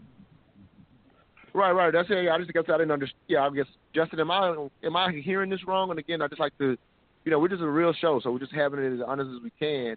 Like, I guess I didn't see where it was, where that came up or why. I'm trying to.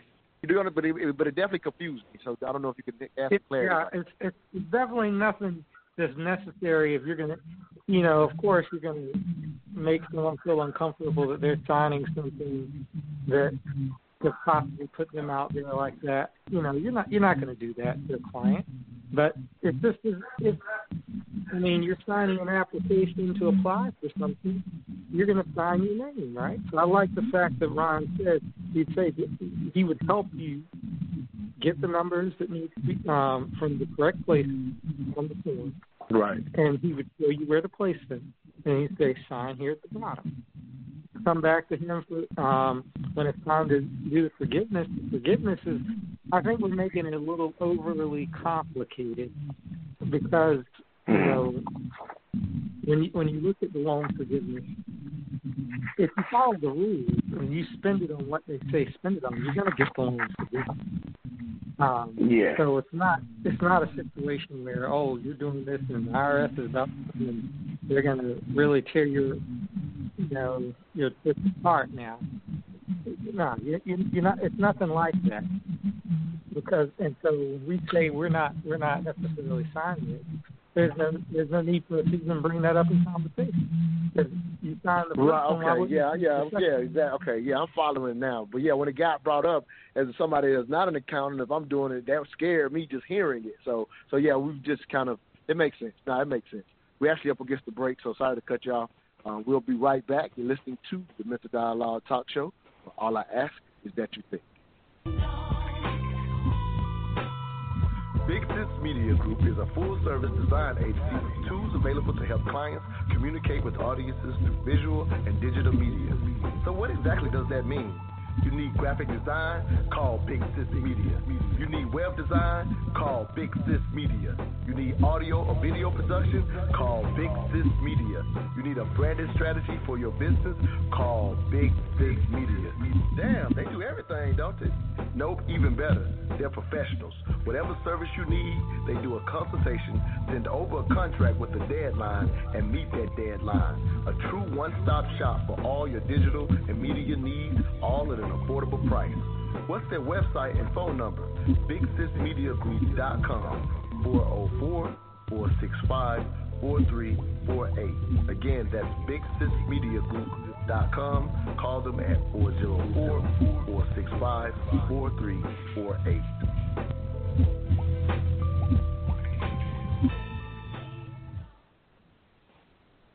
Welcome back to the Mental Dialogue Talk Show. I'm your host, Montoya Smith, a.k.a. Black Socrates, along with guest co-host Latrice Ross. This morning's discussion question, PPP loans and paid, what's real and what's fake? If you're on the line out there, the number to get in is 646-787-1691. Again, that number is 646-787-1691, and press 1 to speak to our tax experts, Justin Hempstead, as well as Ron Bennett of Bennett Tax and Accounting. So definitely get your questions in, trying to figure this out.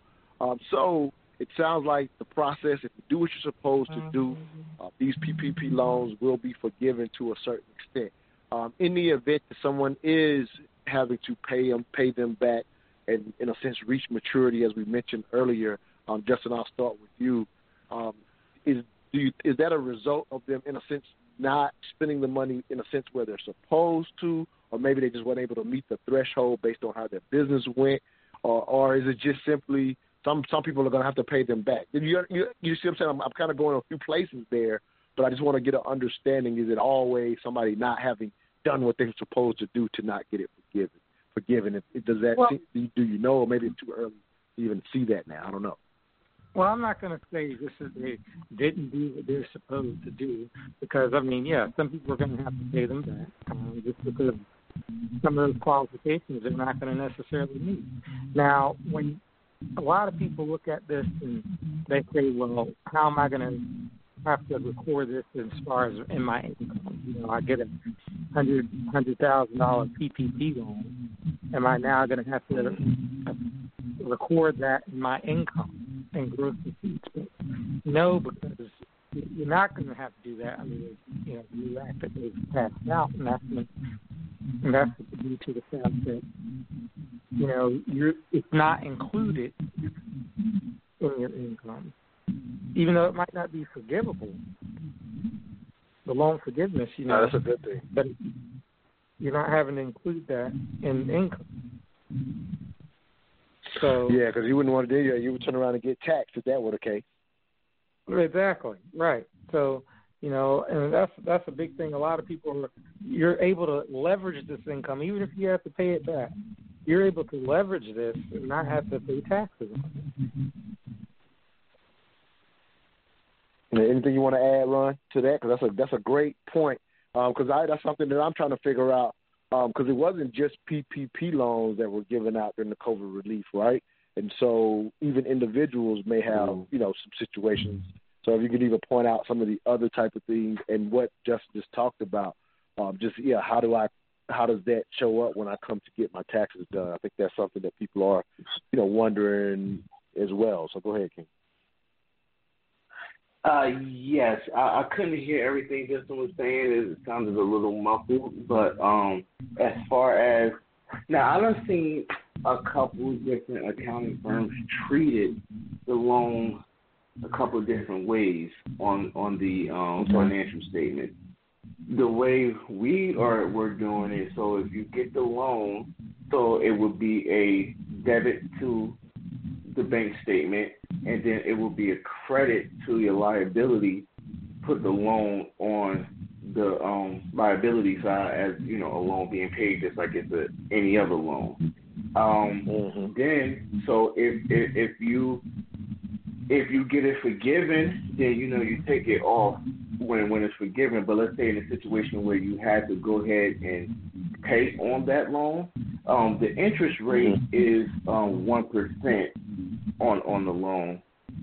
The last time I looked at it, and it was 1%. And so then you have to go about making an amortization schedule. So you would pay back the principal and the loan, and then from that amortization schedule, let's say your payments were $500 per month, and then you will make the payment, and then we will break the payment out.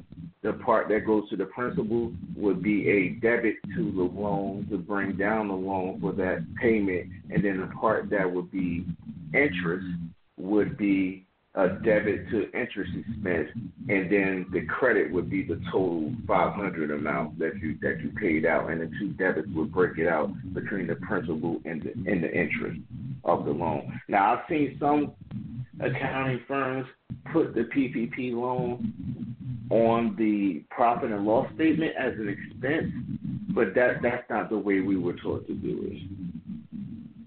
We treat the loan as a liability, and we keep it on the books as a liability, just like if it was a car loan or anything like that. If it gets forgiven, then you take it off. But when if you don't get it forgiven and you have to start paying on it, then you just deduct that liability by the principal payment, and then the interest part of that will be an interest expense for that year.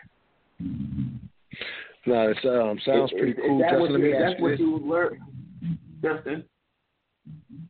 Yeah, it's very similar. Very similar. Some people do use it on the P&L as an expense, and they just use it as a deductible. They deduct it, and so. Yeah, I think we might have a bad connection with you, Justin. Oh, It sounds like a lot of background stuff. I don't know if that's me. I'm sitting in a very quiet area. No wind or anything. No, you're good. Yeah, okay. you're good on the background. It's just your phone was going in and out for a second, but it just I think you're coming through clear now. So I just wanted to make sure.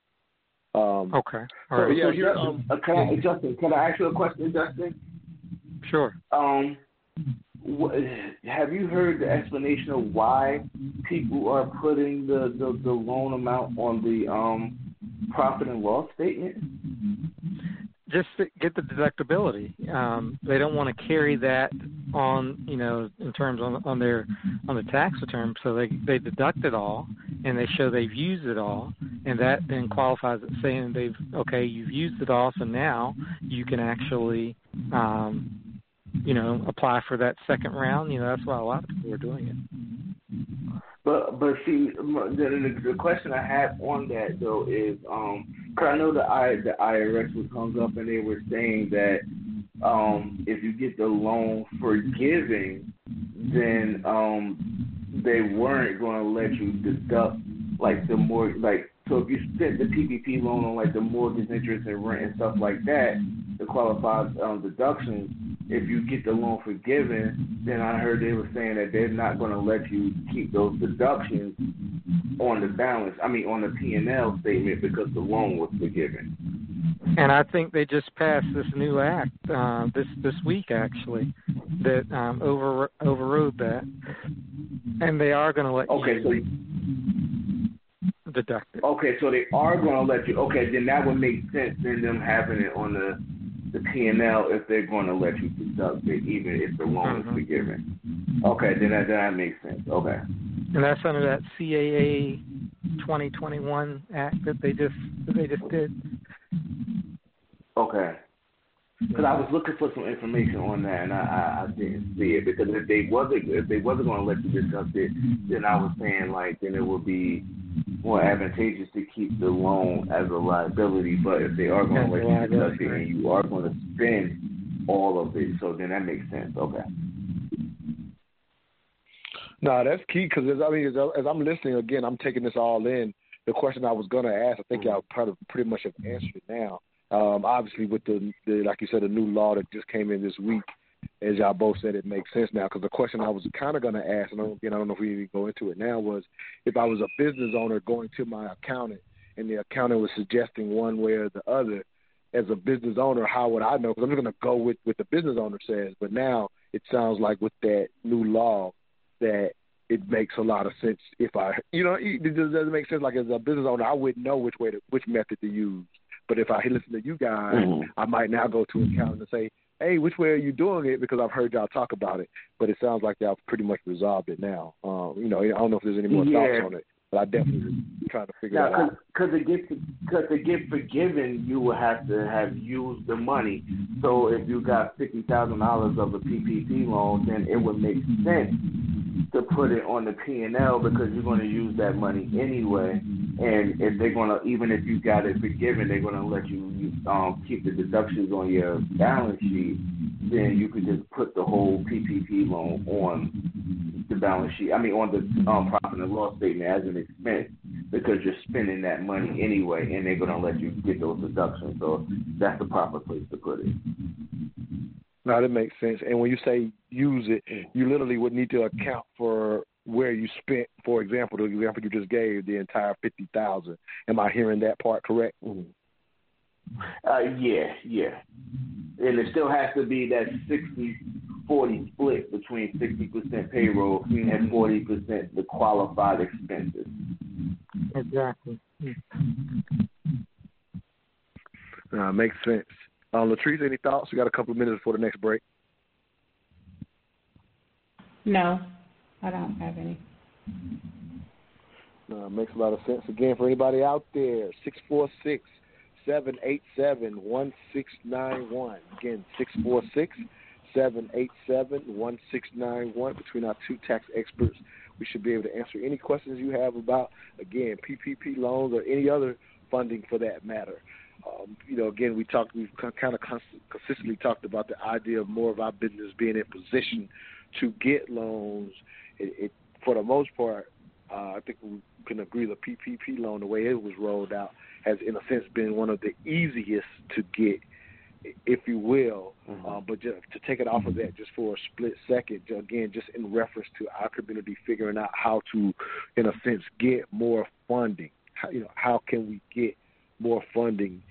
Just any thoughts from either of you on that for our business owners, because it's a consistent issue in our community, if you will. So just any thoughts from y'all as accountants, what do you suggest to our community to be prepared to get funding and use funding and take advantage of it, if that makes sense? Well, I'll speak from more of the investing side. We know that we use that PPP money to help our businesses out and, be able to take care of the overhead that comes along with the payroll and what have you. But a lot of times what businesses do not do,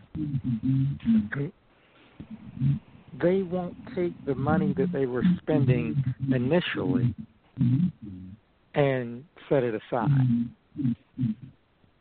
I feel if they did that, set that money aside, and then they could invest it in something that would create an additional stream of income. That's the investor side of me speaking. I know I had a client that got about almost $300,000 with that first round of the PPP. However, they continued putting their regular money aside in an account, and they went and bought a commercial plaza that is now netting them like $8,500 a month, and so that just created additional money for them. I love that example, and so that clarifies for me. So yeah, so what you're saying when you say the term, when you say set it aside, they set it aside to go buy this commercial property because they now had it because they had received so much from the PPP loan. Now they had their own money that they could go now purchase something that made them more money. So yeah, when you say set it aside to do something to go make money with is what you mean versus using the money to live with. Is that what you mean when you say that? That's exactly what I'm saying. Makes a lot of sense. We are up against our last break, so we'll do this last break and see if anybody else wants to get in on this morning's discussion question. PPP loans and paid, what's real and what's fake? We'll be right back. You're listening to the Mental Dialogue Talk Show, where all I ask is that you think. Hey, where did you get that hat and T-shirt? I like that. Oh, I got this at moneymotivation.com. It's fresh, right? Yes, and I love the message on it, too. You are the hustle, huh? That's what the shirt says. I am the hustle. They embody the entrepreneur spirit, and what I like the most, it's more than a brand. It's a lifestyle for those who want to put in the work and expect to have the finer things in life. I also follow them on Instagram. Check this post out. If you believe money is the root of all evil, you're using it wrong? Or how about this one? Excuses make $0 an hour. I like those. What's their IG? At moneymotivation.co. But do they have any ladies' gear? Yes, you're going to love the clothing line they got for the ladies. Matter of fact, pull up their website, moneymotivation.com, and I'm going to get you a few things so we can both look like money. Everywhere I go, and everywhere I be, I don't even talk, they still know it's me. 'Cause I look like money, smell like money, talk like money, even walk like money. My name is Montoya Smith, a.k.a. Black Socrates. I am the owner and facilitator of the Mental Dialogue Community Support Group, focused on practical solutions and the collective thinking of the Black community. We do that one of two ways, every third Friday, 7 p.m. at Urban Grind, or Saturday mornings, the Mental Dialogue Talk Show, 10 a.m. to 12 p.m. Eastern Standard Time. Contact us at mentaldialogue.com or on Facebook at Mental Dialogue. All I ask is that you think. If you have a product or service you would like to get out to the smartest audience in all of radio, again, please contact me directly at 404-604-9477. If you are an individual and you like what we're doing and think this type of radio is important, definitely look for your support over at mentaldialogue.com. Please keep intelligent radio on the air. This morning's discussion question, PPP loans and paid, what's real and what's fake? Special guest co-host Latrice Ross, as well as tax experts Ronald Bennett and Justin Hempstead. Again, thank both of y'all for being on. We got one last segment for anybody that wants to get in. The number is 646-787-1691. Again, it's 646-787-1691. Press 1 if you want to speak. Ask a question to our experts. Ron, I have a question. Again, thank you so much for being. Oh yeah, go ahead, please do. So oftentimes with Black-owned businesses and small businesses in general, many of them are bootstrapped, and they are, essentially robbing Peter to pay Paul, and they try to do they try to DIY anything that they can. So hearing the importance earlier on this broadcast of the importance of structuring your business right, and many of us don't have that expertise because we haven't been trained. So if you were speaking to someone and then they came back with, well, I just don't think that I can afford your services, what would you say to them to help them understand the importance of the services that you offer, the importance that that could lend to their business, not just in setting it up, but in future loan applications, funding opportunities, grants, etc.? Oh, well, if I, because I have come across a situation where people say, you just, it costs too much. But so let's say if a client is, let's say a sole proprietor, single member LLC and they're doing a Schedule C, okay, then I would just kind of show them the advantage of switching to an S corp. So I would take whatever prior year return they had, and I would take their Schedule C income and do it as a S corp. And then I would show them, depending on how much it is, because I did this with one lady and I saved her about $17,000. And when I showed it to her, I said, now, is the $2,500 on Word that I'm charging you, is it worth the $17,000 that I showed you I can save you? And then, you know, she's been a client of mine since then. So I think it's more just kind of showing them your value and how you can save them money. I mean, that's because if they are complaining about paying you because you cost too much, if you show them that you can save them a lot more than what they're paying you, then I mean, it's just kind of a no-brainer for them to go with them. Now, I like that example, Justin. Let's dig a little deeper in that, if you will, because I love this. Is a great question, and I think this is the key. Yeah, the key. I think this is the key to getting over that mental hump, because you know, we're wearing too many hats, and I get caught up in that, saying, okay, I don't think I have, because we're bootstrapping it. We're already thinking I don't have any money for anything else. Like that's kind of how we're moving to a certain extent when we're bootstrapping. So Justin, digging in even deeper, like Ron was able to give her that example. The reality is a lot of people are in this space and they're not allowing, you know, for example, the Ron to show them here's what I could save you and then make that decision. They're just assuming I'm not in a space where I can afford an accountant. So therefore they don't even check into it.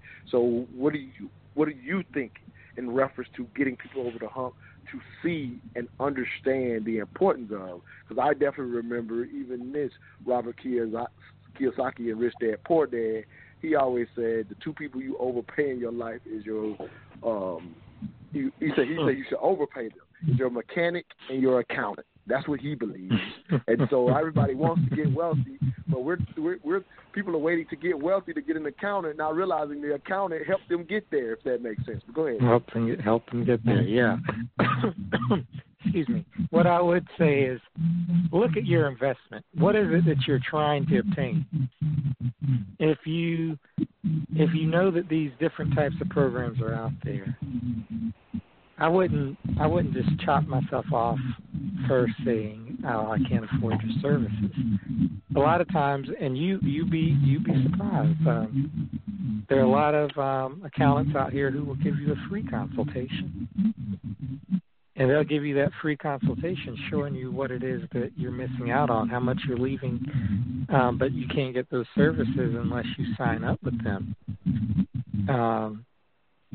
So I think once you begin to take advantage of everything that's out here in terms of the accountants that will give you a free consultation, it might only be 15 minutes.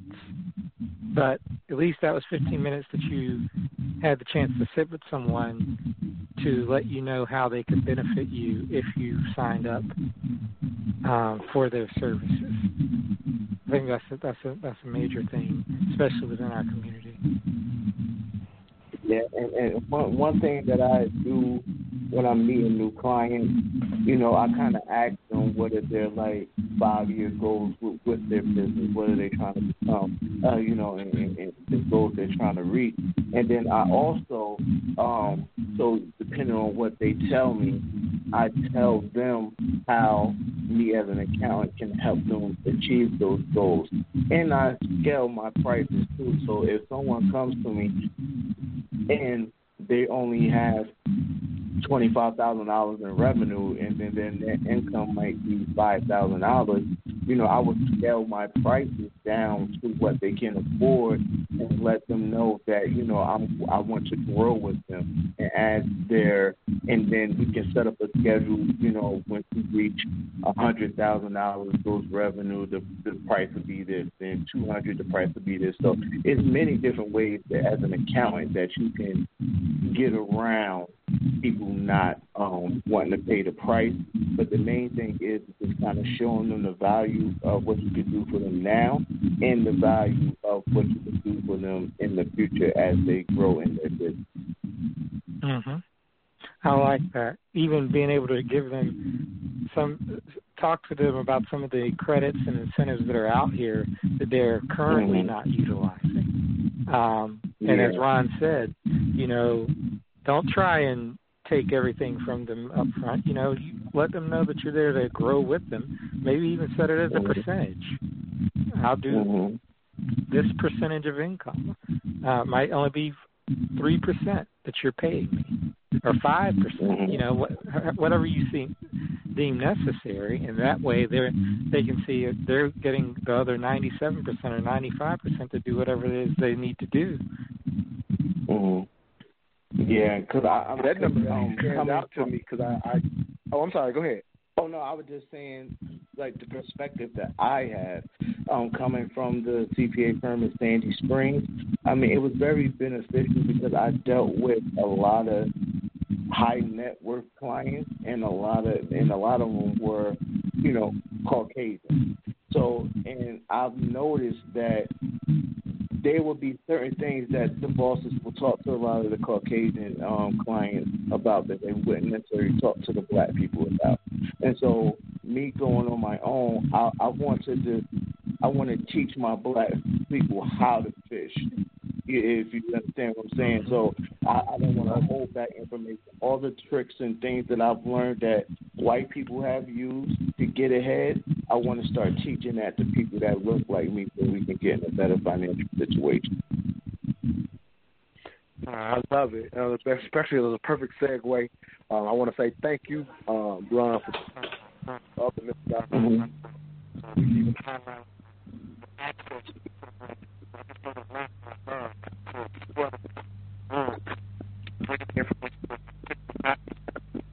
So keep breaking up real bad. You're breaking up real bad, my twin. Okay, let me call back in. If you can hear anything, Ron, make sure you give out your contact. I want to put a contact. Take over. So we couldn't hear what he said, but I will say this. If you could share your contact information as we're about to close out the show so our listeners can know how to reach you, both of you, please. Okay. So once again, my name is Ronald Bennett. My company is Bennett Tax and Accounting, LLC. We're on the corner of Peachtree and 14th Street in Midtown. My phone number is 770-545-2145. The website is www.bta-ea.com, and the website is rbennett, RBENNETT at bta-ea.com.